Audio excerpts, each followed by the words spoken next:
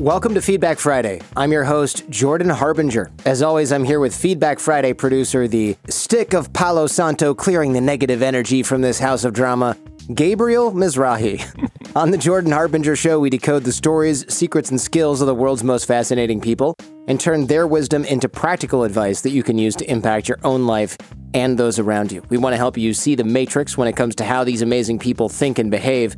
And our mission is to help you become a better informed, more critical thinker so you can get a much deeper understanding of how the world works and make sense of what's really happening even inside your own mind. If you're new to the show, on Fridays we give advice, we answer listener questions. The rest of the week we have long-form interviews and conversations with a variety of incredible people from spies to CEOs, athletes, authors, thinkers, and performers. This week we had Tessa West on jerks at work and the archetypes of people who make our office lives miserable and what we can do about them. We also spoke with Johan Hari on focus, how our attention span has dwindled over the years and how we might mitigate the damage. I also write every so often on the blog my latest post, The Dangers of Toxic Positivity and How to Avoid It.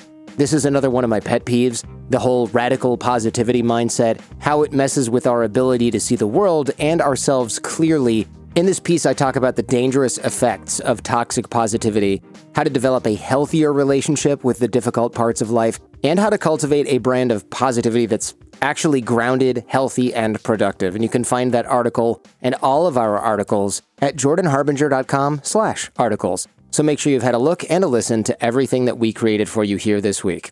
Last week, we had a lot of housekeeping, and we started with your sort of wild neighbor story. In a change of pace, this week, let's just go right to the questions. Let's go straight to the mailbag. Let's do it.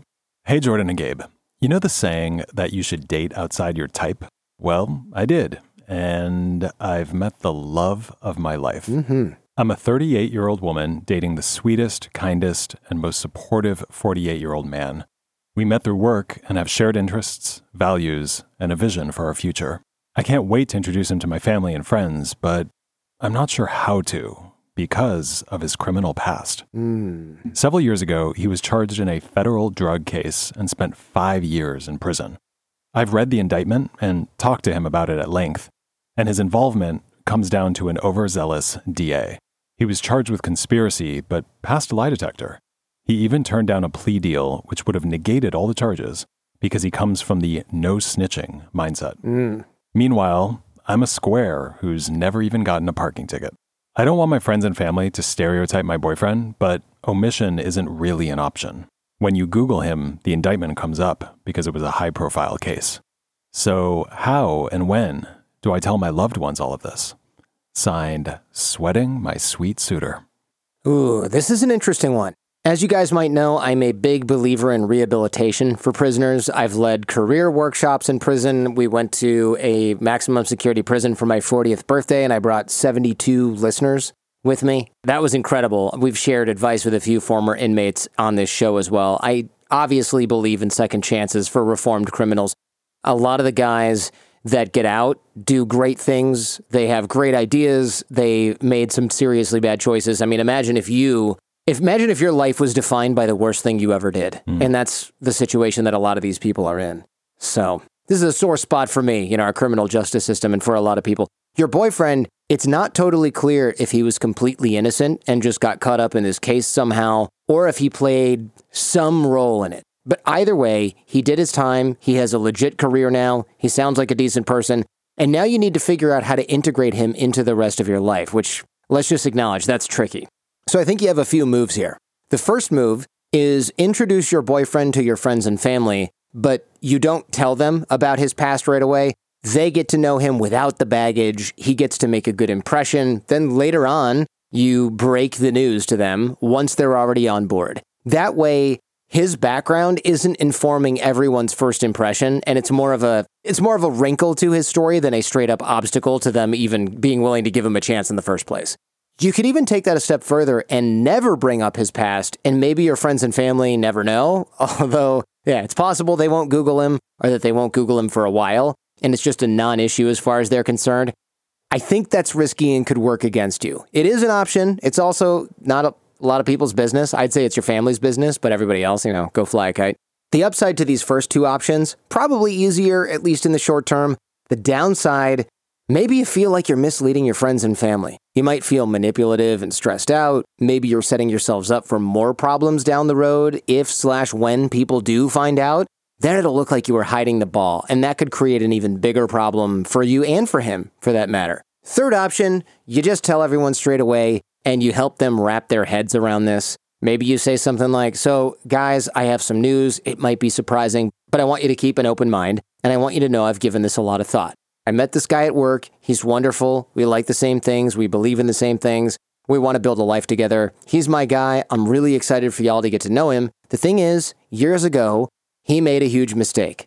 He got caught up with some bad people. He ended up serving some time in prison. I know, crazy. I was pretty shocked too. But I've read the indictment. I've looked at the evidence. I'm convinced he didn't do anything seriously wrong, maybe anything wrong. He lives a totally different life now. He's not involved in crime at all. He has a job. He wants a conventional life. He's a solid person. I want you to meet him, so I just wanted you to know the full story. When you guys meet, I know you'll see what I see in him, but I'm asking you to give him a chance and not hold his past against him. Something like that. And then you can answer their questions. I'm sure they're going to have some questions and go into more detail about his case, what you learned, all of that stuff if they ask. That might actually be the best way to handle it because A, it gets all of it out in the open from the jump, and B, it signals to your friends and family that you're not hiding anything, you're not crazy, you're not deluded, you know what you're doing, and you're asking them to give this guy a chance.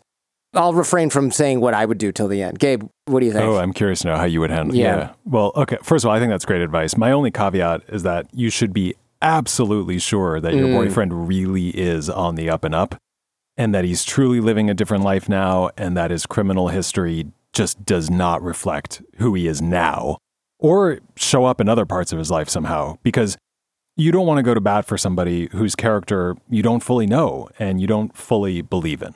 But it doesn't sound like that's the case. I think you would have mentioned that. It sounds like he really is a different guy and you know him and you love him. I also think, Jordan, that her boyfriend will play a big role in how the family responds to him and to all of this news. Like if she invites him to Mother's Day or whatever, and he just sits in the corner, avoiding eye contact and giving one-word answers to people, they might understandably think he's hiding something, or they might just find him really hard to connect with. But if he's friendly and he's open and he's engaging, and also if he's willing to talk about his past when the time is right, that's going to make a very different impression. So I would also strategize with your boyfriend about how to handle those first few interactions with your friends and with your family. Like what I'm wondering is he willing to talk about his case with them? Will he be able to handle their curiosity, maybe even their skepticism, and not be totally thrown by it? And how is he going to respond if your mom or your dad is like, so Doug, you slaying yayo across state lines for 10 years and you didn't take a plea deal, huh? Like, what were you thinking, And also, are you still involved in that stuff? These are all very normal questions that I'm sure her family is going to ask. Her friends might not ask him to his face, but they will ask her, like, are you sure about this guy? The more he handles all of that in stride, the more he can open up about this chapter of his life and explain how he's changed. And that'll make it a lot easier for mom and dad and, Aunt Louise to accept him and not be freaked out that there's an ex-con at the Thanksgiving dinner table. It's a lot harder to judge somebody who's transparent and self-aware, especially if they're able to talk about the difficult stuff in their backstory, maybe even have a laugh about it and be able to talk about it without too much sensitivity and shame. And I think that's just going to change the entire tone of this hangout. Yeah, that makes sense. I agree with you there. Like if he tells them the whole story of what happened without being ashamed or self-conscious, they'll probably see him as the guy he is now. His self-acceptance will help secure their acceptance. Yes. But if he's shifty and nervous and he's being kind of vague and he's not leaving out a lot of the details or he tries to change the subject and he's avoiding eye contact, they're going to pick up on those cues and they'll be thinking, okay, I don't trust this guy, not in our family, this is a mistake.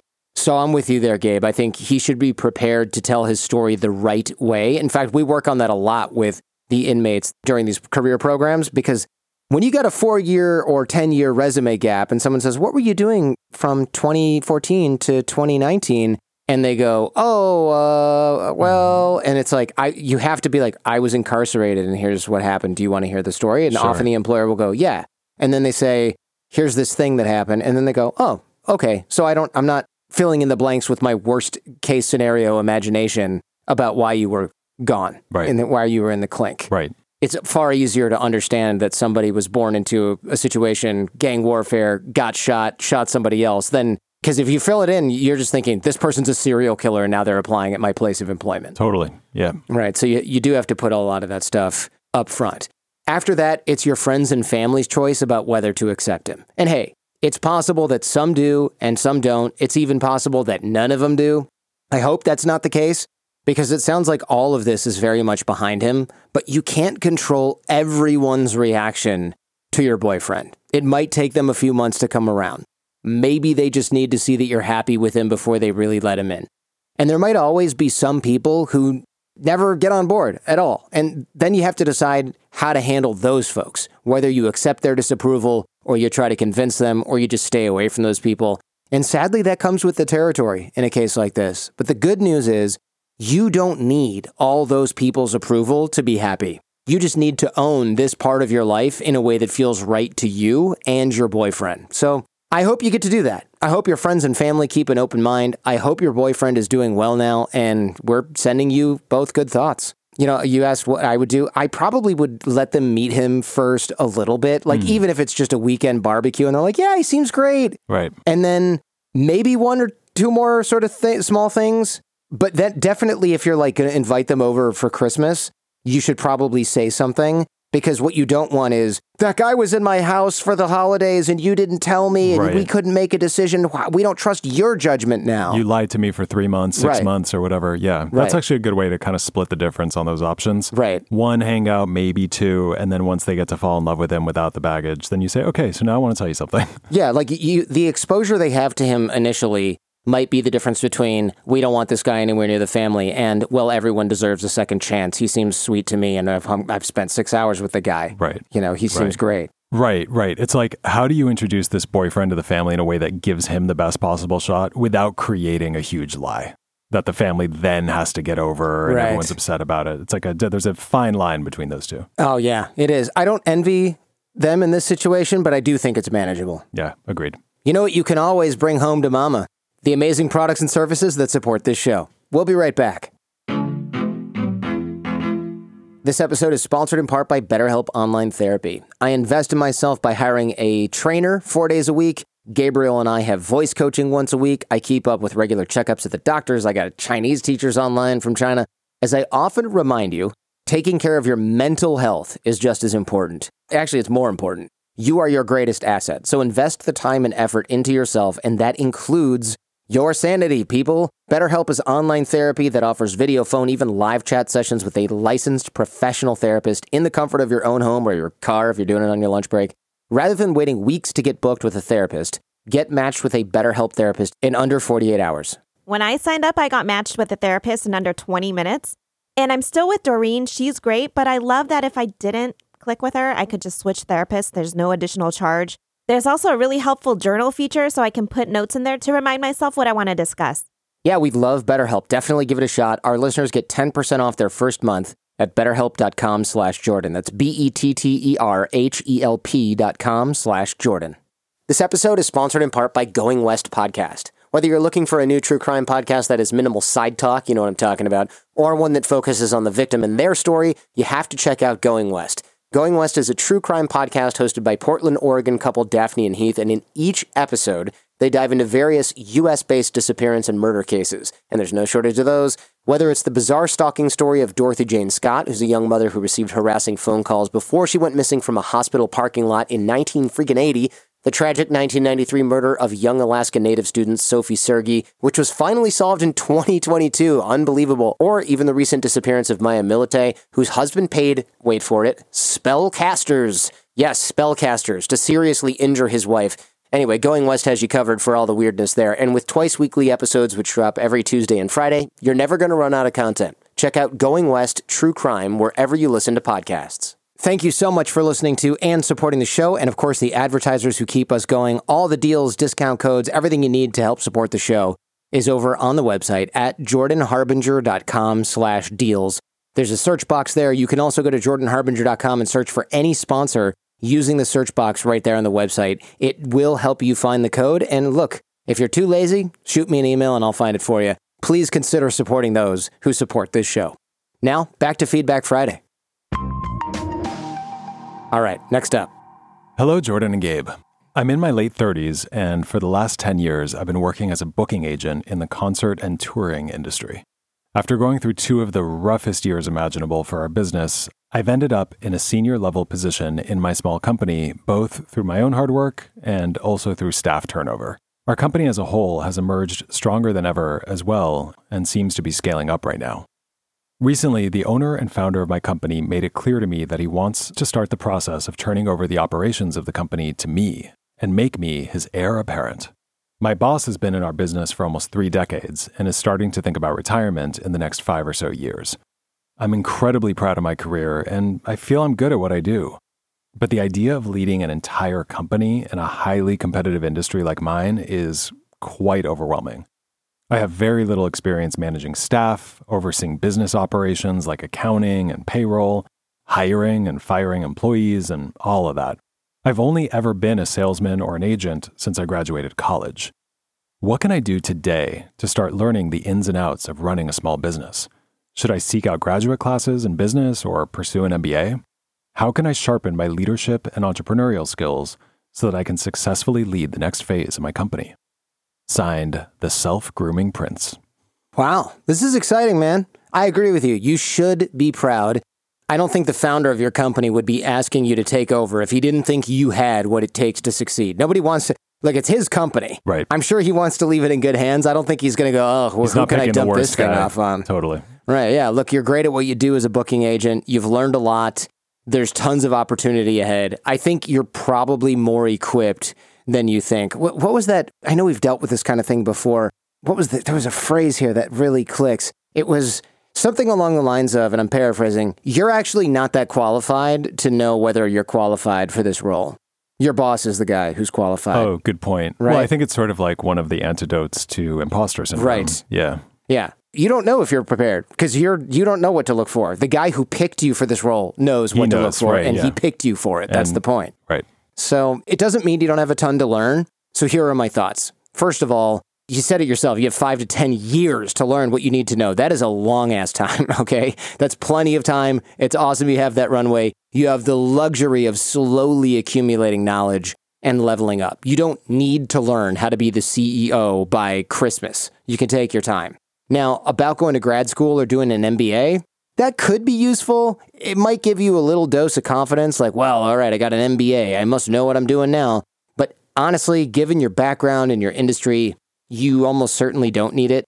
In all likelihood, you'd take a handful of classes that directly apply to what you'll be doing, and the rest are going to be either interesting nice-to-haves but not essential, or they're going to be stuff you can learn on your own if you really want to, or even stuff that's a complete waste of time. Because remember, an MBA is, from most schools, is just going to train you in some general business skills that you probably don't, frankly, really need, given your position right now.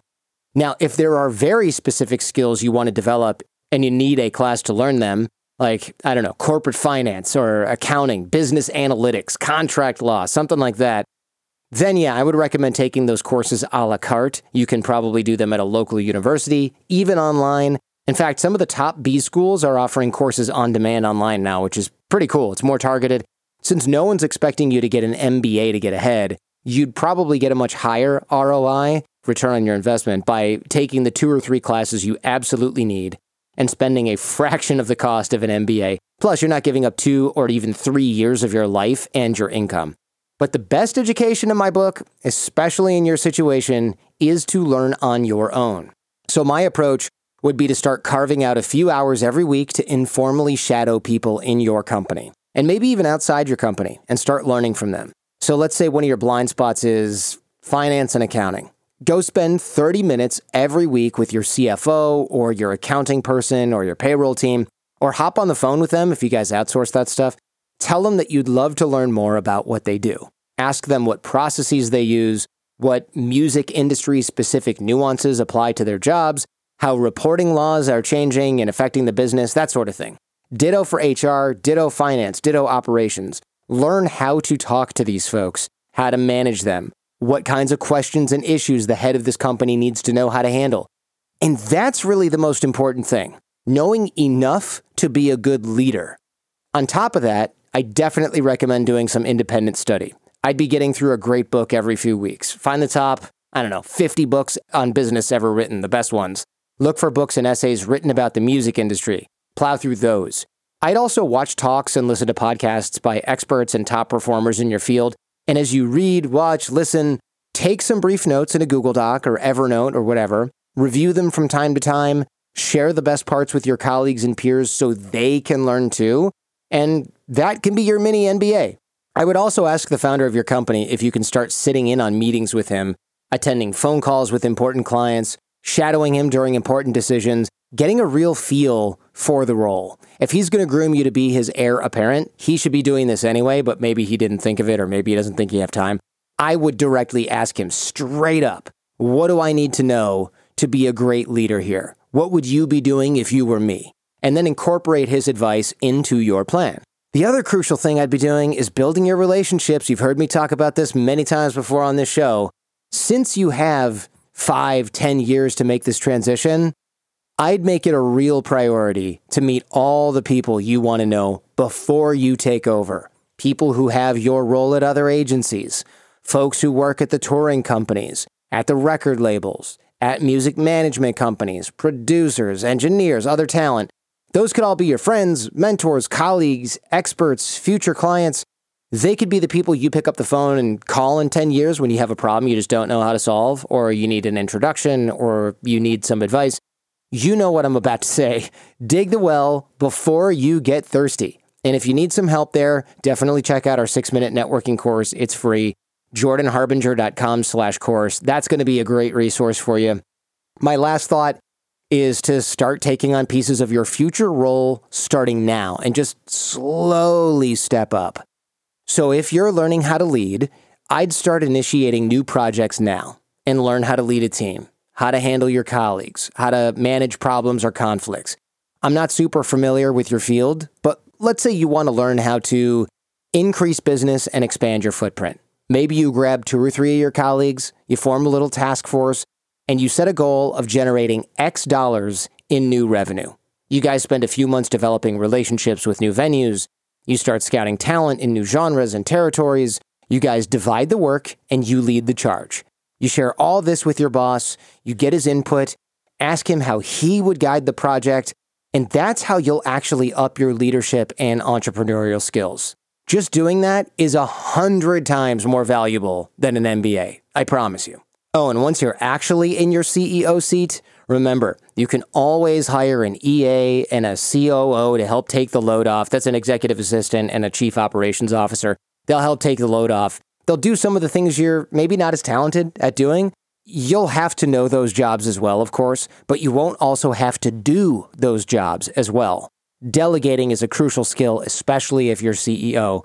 We've also done a bunch of episodes and articles that would be really helpful for you right now, from dealing with imposter syndrome to finding a mentor to leveling up. We'll link to all of those in the show notes for you as well.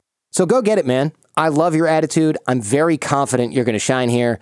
Proud of you for earning this opportunity. You're going to kill it, man. Don't worry. You've got this. You can reach us Friday at jordanharbinger.com. Please keep your emails concise. Use a descriptive subject line. That makes our job a lot easier. If there's something you're going through, any big decision you're wrestling with, or you just need a new perspective on stuff, life, love, work, what to do if your psychotic neighbor is making your life a living hell. Still thinking about how you became a literal Feedback Friday question there, Gabe. Whatever's got you staying up at night lately, sometimes literally, hit us up Friday at jordanharbinger.com. We're here to help, and we keep every email anonymous. Too real. All right, what's next? Hey, Jordan and Gabe. My wife and I have 2 small children, and we've both agreed that there's no point in trying to salvage our marriage. She wants me to move out, but the problem is my wife is depressed and addicted to her phone. We barely talk now, but when we do, it's usually me getting triggered after having to tell her something for the 3rd time before she actually hears me. Sometimes she even looks up and says, "What?" Then mid-sentence goes back to staring at her phone and not listening. It's gotten to the point where she's pretty much glued to her phone most of the day. In fact, the other night, our daughter woke up crying from a nightmare, and she was scrolling on her phone while hugging her. Meanwhile, our baby had to scream at my wife for every bite to eat because she wouldn't notice any other signals. Our daughter regularly tries to talk to her mother in vain until she finally punches her because everything else has failed. My wife then hits her back, often in anger and harder than she probably wanted to. She's trying to teach our daughter that punching is not okay by punching her. Then, when I come to see why our daughter is crying, my wife claims that she barely touched her, even though last time she left a red mark on her cheek that was still visible the next day. She seems to have lost her emotional connection to our children a lot of the time. She can easily stare at her phone without care while one or both of our kids are crying. When I ask what's going on, she dismissively says that they always cry. But they don't. Not when you actually look at them, listen to them, and are present with them. We both want me to leave, but I can't bear to leave our children in a situation like this. So how can I go? Is there an option that's not as bad as the ones I see? Signed, Fleeing the Scene as I Wean My Wife from the Screen. Oh man, this is really sad and kind of dark. Your wife, okay, your marriage isn't working out. Maybe she's kind of mad at you for whatever reason. That's tough. I get it.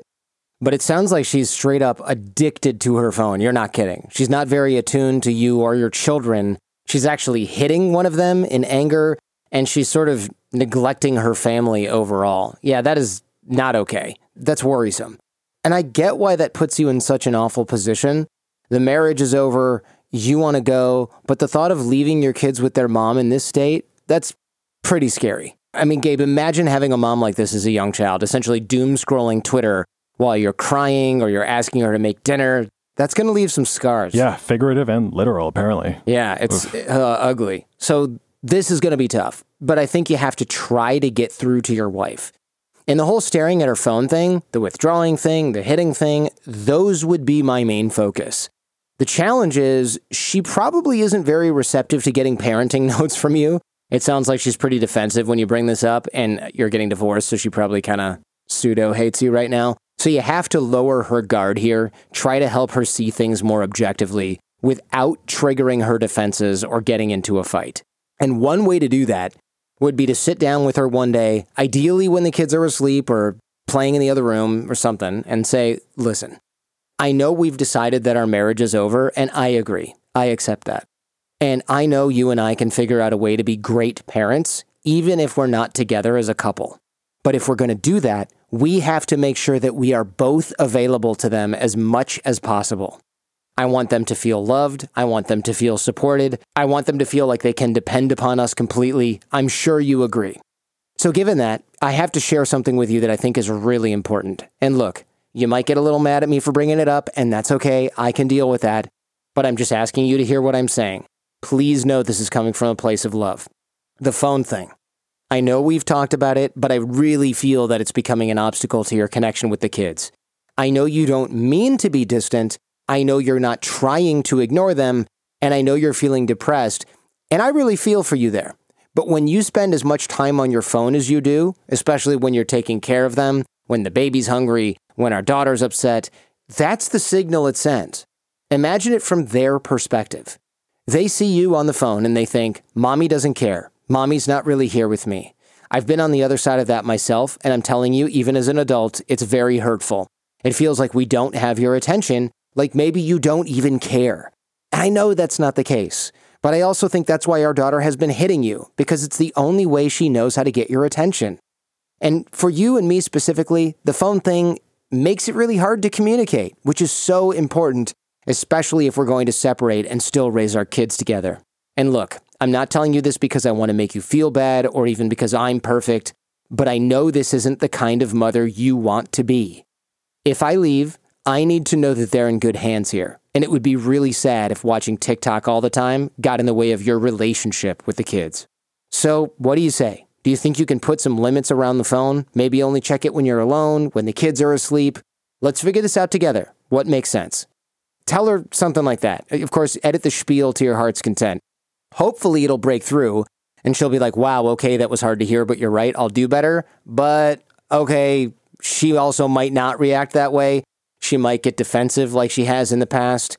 And if she does, stick with her. Don't escalate. Just ask her what it is about the phone thing that gets her so upset. It might be hard, but if you can help her see the way she puts up walls when you try to talk to her, especially about this phone thing, she might start to go, oh, okay, I see now how I'm doing that. And maybe you can ask her why, and you can explore all this stuff together. Right. And also what function the phone is serving for her. Mm-hmm. Is she, okay, so clearly she's depressed. And I'm guessing that when she's in that state, it's really hard for her to connect with other people.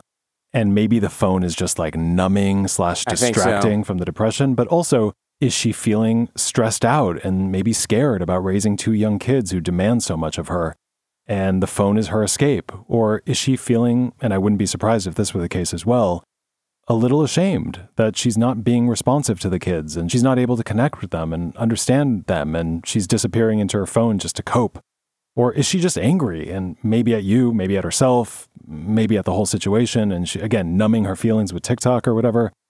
Also, is she talking to somebody specific all day and what's that relationship about? That would be weird. Well, I mean, I'm not saying it's necessarily like another guy, but is it her mom or her best friend? And it's just like this constant source of support that she feels she needs.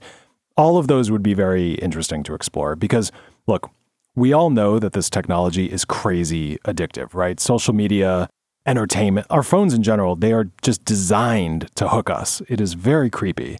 And if your wife is staring at this thing for hours each day when she's supposed to be taking care of her kids and should probably be trying to figure out why she feels so depressed, that's almost certainly an addiction / coping strategy, and it's also a form of avoidance. So I would also really try to help her look at that stuff, not just the fact that she's addicted to her phone, but why. If she can identify and work on the triggers that drive her to the phone, whether it's the sound of the baby crying or the worry she feels when she comforts your daughter after a nightmare or her anger about the marriage or whatever, maybe just some baseline anxiety and depression on her part, the more she can work on those root things, the more she'll be able to get this phone thing under control, because I really do think the phone is probably just the tip of the iceberg. Exactly. Yeah, we got to get to the root of the behavior. Speaking of which, I would also check out an interview I did with Robert Greene a while back. We talked about how to change behavior, how to interpret people's reactions, why our lower natures are often the default. That whole episode would be great for you right about now. That was episode 117. We'll link to that in the show notes. Beyond the attention thing, though, you have to put an end to the hitting. Yeah. I mean, come on. Totally. Hopefully this conversation about the phone will make your daughter stop hitting your wife to get her attention and also put an end to your wife's impulse to hit back, which is somewhat inappropriate, to be honest. But you might have to talk about that more explicitly. And I would just be very firm here. No more hitting our daughter, even when she hits you first, even when she gets on your nerves. That is not okay. That is not the way we're going to treat our kids. I need your commitment on that. And again, do your best not to shame her here, although I cannot blame you for wanting to. It's freaking horrifying to find out that your wife is putting her hands on your kid. You just need the behavior to stop.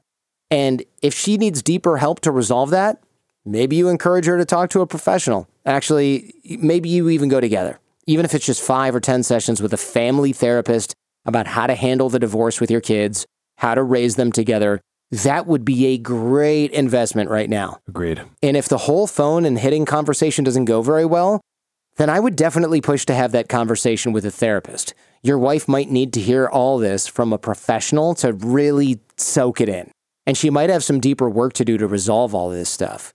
If your wife wakes up and gets better, then I think you're going to feel a lot more comfortable leaving the house. After that, your job is just to be a great dad. You won't be able to control everything mom does at home with them, and that's just a tough reality of life. But you can be the great parent that your kids deserve. And you can be the safe person for them to come to if mom isn't always there for them the way that they need her to be. And then one day, you'll get to send them to therapy. That's how this all works. That's the cycle. That's right. So keep doing what you're doing. Be present with them. Listen to them. Make them feel loved and understood. That's really the best thing you can do. And hopefully your wife catches up to that. Who knows? Maybe you even model for her what a present parent looks like, and that's how she catches up. So sorry you're going through this. I really am, especially for the kids. As a father, I can only imagine how painful it must be to see your partner hurt your kids and also just sort of have kind of a slow meltdown from the look of it. But if you approach this conversation with enough love and patience, I think you're going to get through to her. And I'm wishing you the best, sending you good thoughts from over here. Speaking of phones, leave yours right where it is, and we'll be right back after a word from me about our sponsors. All right, the amazing sponsors who support the show. We'll be right back. This episode is sponsored in part by Peloton. Jen and I have had the Peloton bike for almost 3 years. We definitely love this thing. Peloton makes it easy to work out consistently because the classes are fun. You get lost in the music, but most of all, the instructors really are world-class and hilarious. Cody Rigsby is Jen's favorite. He will entertain and make you laugh super hard. He'll make you enjoy pushing through a strenuous workout and look forward to more. You're more likely to stick to a fitness routine if it's something you actually enjoy, and Peloton is really good at that. They've kind of figured that out. There are thousands of classes. Take it live, take it on demand, do a 10-minute upper body stretch between calls or a 40-minute run or cycle class before bed. There's also strength training and yoga, dance cardio, boxing, all available 24/7 whenever your schedule allows. I also love doing the scenic rides through Patagonia or Switzerland or Sun Moon Lake in Taiwan. I actually rode a real bike there in person, and it's pretty cool. You can do that in Peloton as well. Really kind of a fun, unique thing there. Motivation that moves you anytime, anywhere. Try the Peloton bike or tread risk-free for 30 days. Learn more at onepeloton.com. New members only. Terms apply. This episode is also sponsored by Progressive Insurance. Most of you listening right now are probably multitasking, so while you're listening to me talk, you're probably also driving, cleaning, exercising, maybe even doing a little grocery shopping. But if you're not in some kind of moving vehicle, there's something else you could be doing right now. Getting an auto quote from Progressive Insurance. It's easy, and you could save money by doing it right from your phone. Drivers who save by switching to Progressive save over $700 on average, and auto customers qualify for an average of 7 discounts. Discounts for having multiple vehicles on your policy, being a homeowner, and more. So, just like your favorite podcast, Progressive will be with you 24/7, 365 days a year, so you're protected no matter what. Multitask right now. Quote your car insurance at Progressive.com to join the over 27 million drivers who trust Progressive. Progressive Casualty Insurance Company and Affiliates. National annual average insurance savings by new customers surveyed who saved with Progressive between June 2020 and May 2021. Potential savings will vary. Discounts not available in all states and situations. Thank you so much for listening, and thank you so much for supporting the show. The sponsors, all the discount codes, all the deals you're looking for are at jordanharbinger.com/deals. You can also search for any sponsor using the search box right there on the website at jordanharbinger.com as well. Please consider supporting those who support this show. Now, back to Feedback Friday. All right, next up. Hi, Jordan and Gabe. For a few months, I've been dating a woman I really like. We have amazing chemistry in every way that matters. But I just found out that her dad is extremely sick and might die soon. This is making it hard for her to be available and engage in a new relationship. I want to be there for her, but I also want to give her the space she needs to be with her family, but also make sure that my needs are met in the relationship. But then I don't want to be selfish or overbearing given that she's going through such a difficult thing and then potentially lose the relationship. How should I handle this situation? Signed, a boyfriend on the bubble. Well, this one's pretty straightforward. Your girlfriend is going through one of the most intense things you can go through in life, potentially losing a parent. And that takes priority over your relationship for the moment, plain and simple. I'm not saying you can't have a relationship while she spends time with her dad, but if she's having a hard time being available to you and being available to her family right now, I think her family probably takes precedence here, especially if her father does die. This is precious time for her. It's important time, and you're right. She deserves that space, and demanding more than she can give because it suits your interests, it might be selfish or overbearing. You're not wrong to want to be close to her. I'm just saying that as her boyfriend, you have to be sensitive to what she needs right now. But it doesn't mean you guys can't stay connected while she goes through this experience. The best thing you can do is to be supportive, to be loving, to be available. Check in on her. If she needs to talk, be there to talk. If she needs some distance so she can be with her family or process this on her own, give her that space. If you can put her first during this tough chapter, if you can hit pause on your own interests for a little bit, I think you'll have a much better chance at protecting the relationship long term. Not by asserting your needs, but by taking her needs seriously. And look, I'm not saying your needs don't matter. They do. And hopefully she holds a little space for those while she goes through all this too. But I think if you were in her shoes, you'd appreciate a partner who understood what you were going through and let it be about you during a time like this. If you want the relationship to last, your best bet is to be a good partner to her. And if you've ever felt confused by what that means, well, you can ask her. You can literally say, hey, what can I do for you right now? You want to hang out and talk? You want some alone time? What are you feeling? How can I be the most helpful? And then let her help you be the person she really needs right now. I'm really sorry your girlfriend is going through this sad time. I'm sorry it's putting you guys in a strange place. But this is normal, and it won't always be that way. Let your girlfriend move through this experience and trust that your relationship will unfold the way that it's meant to. And I hope her dad pulls through, but if he doesn't, then your girlfriend's going to need good people around her, and I'm sure that you'll be one of them. So hang in there, sending you good thoughts. All right, next up. Hey, Jordan and Gabe. Ever since I was a kid, I've been told that I was gifted by my teachers, friends, and family. I never had to study, and I've never had trouble picking things up. I've tried my hardest to continuously learn. For example, I've learned programming, taught myself French and Italian, and went to school for particle physics. Lately, though, I feel like I have to dumb myself down to talk to my friends. They're great people, and I have a great time with them, but I can't talk at the level I'd like, or they just won't understand. Am I just being a pretentious douchebag? Should I be acting differently? Signed, The Passing Prodigy. Well, look at Mr. Smarty Pants over here. Yeah. Jeez. All right, you're some kind of Mensa genius. You learned Python and taught yourself to read friggin' Voltaire in the original French. And I did a degree in particle physics. You're better than us. We get it, all right? We get it. No, I'm just playing. This is all very impressive, honestly. I'm actually low-key envious of your brain. So here's the thing. When you have a gift like this, it can be harder to relate to other people sometimes. So yeah, it makes sense you're sort of adjusting to communicate with these friends. I don't think that makes you a pretentious D-bag on its own. I actually think that makes you flexible and sensitive to your audience. Now, if you're making a big show of it, like, so I just read this fascinating paper on quantum mechanics by the notable Italian physicist Alessandro Particlini. Let me dumb it way down for you so you can keep up. That's pretentious. That's pretentious. Yeah. Yes, that's annoying. Or if you have a monologue in your head that's going, oh, I'm so much better than these sub-intellects. Why do I even bother with these people? They're all so hopeless. Then yeah, I'd say keep an eye on those judgments. But just making sure that you're speaking in a way that your audience can understand, not dropping into some Latin or whatever, I don't think that's pretentiousness. That's just being thoughtful. Good point. It might be the reason you're able to have relationships with people who have different interests or capabilities. But all that said, if you're regularly dumbing yourself down for all of your friends, that's probably a sign you could use some new people in your life. You have so much to explore with other smart people.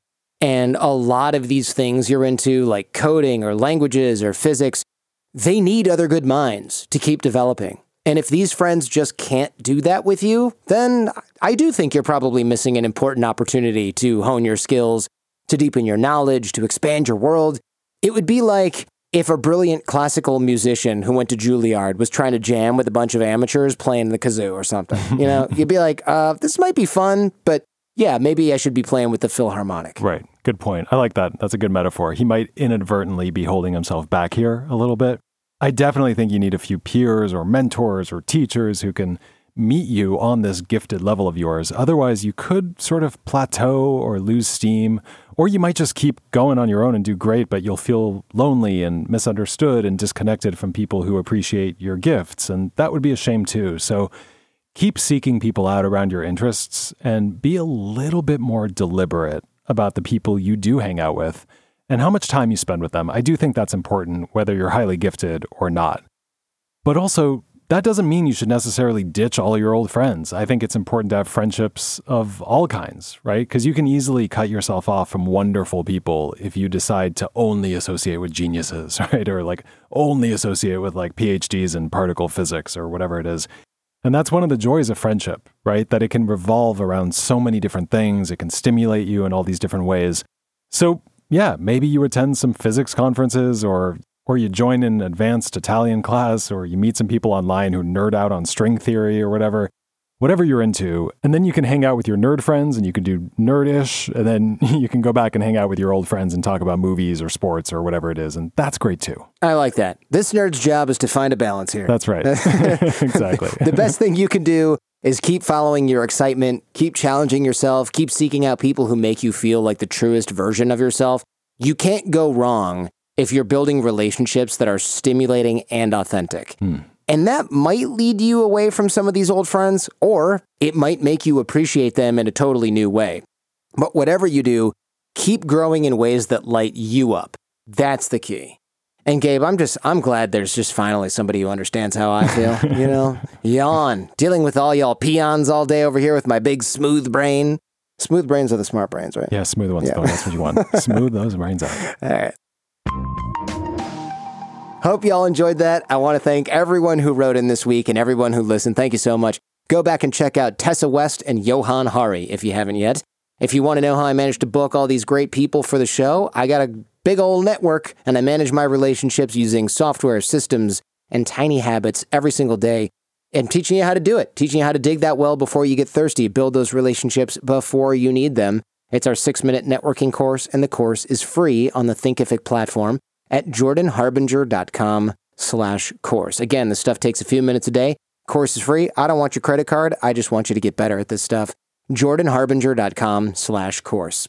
A link to the show notes for the episode can be found at jordanharbinger.com. Transcripts are in the show notes. Advertisers, deals, and discounts all at jordanharbinger.com/deals. I'm at Jordan Harbinger on both Twitter and Instagram, or connect with me on LinkedIn. You can find Gabe on Twitter at Gabe Mizrahi or on Instagram at Gabriel Mizrahi. This show is created in association with Podcast One. My team is Jen Harbinger, Jace Sanderson, Robert Fogarty, Ian Baird, Millie Ocampo, Josh Ballard, and of course, Gabriel Mizrahi. Our advice and opinions are our own, and I'm a lawyer. I'm not your lawyer. Do your own research before implementing anything you hear on this show. Remember, we rise by lifting others. Share the show with those you love. And if you found this episode useful, please share it with somebody else who can use the advice we gave here today. In the meantime, do your best to apply what you hear on the show so you can live what you listen. And we'll see you next time. You're about to hear a preview of The Jordan Harbinger Show with a human rights activist revealing forced organ trafficking that's going on right now in China. The government started the system, runs the system. It's simply hideous, essentially taking the vital organs of heart, lung, liver, corneas, any important organ that we have from people without a trial. These people are never convicted of anything. They just are out working in these forced labor camps. They don't get paid. They live in a dormitory, some of them with 16 people. When their unlucky day arrives, somebody comes and drags them out over to the operating table where they're killed in the process for removing their organs and selling these organs to wealthy Chinese citizens and to what we call organ tourists coming from places like America and Canada. If you arrive for a new liver, chances are you go to the #1 People's Hospital in Shanghai. The doctor comes up and sees you, takes your blood type and so on, and then he finds that somebody's a matching organ for you in camp number 50. And that poor man is taken out of a dormitory and is taken in, and his kidney, liver, and so on are taken out. He's, of course, killed in the process. They burn his body, and they fly the organs to you in Shanghai, and you come home with a new kidney or liver. You're hoping that it didn't happen the way it did, but in fact, it did happen. I remember talking to one man from a country in Asia who told me he had to go 4 times to get a kidney. That's 4 dead people. 4 people died so he could get a kidney that appears to be now working.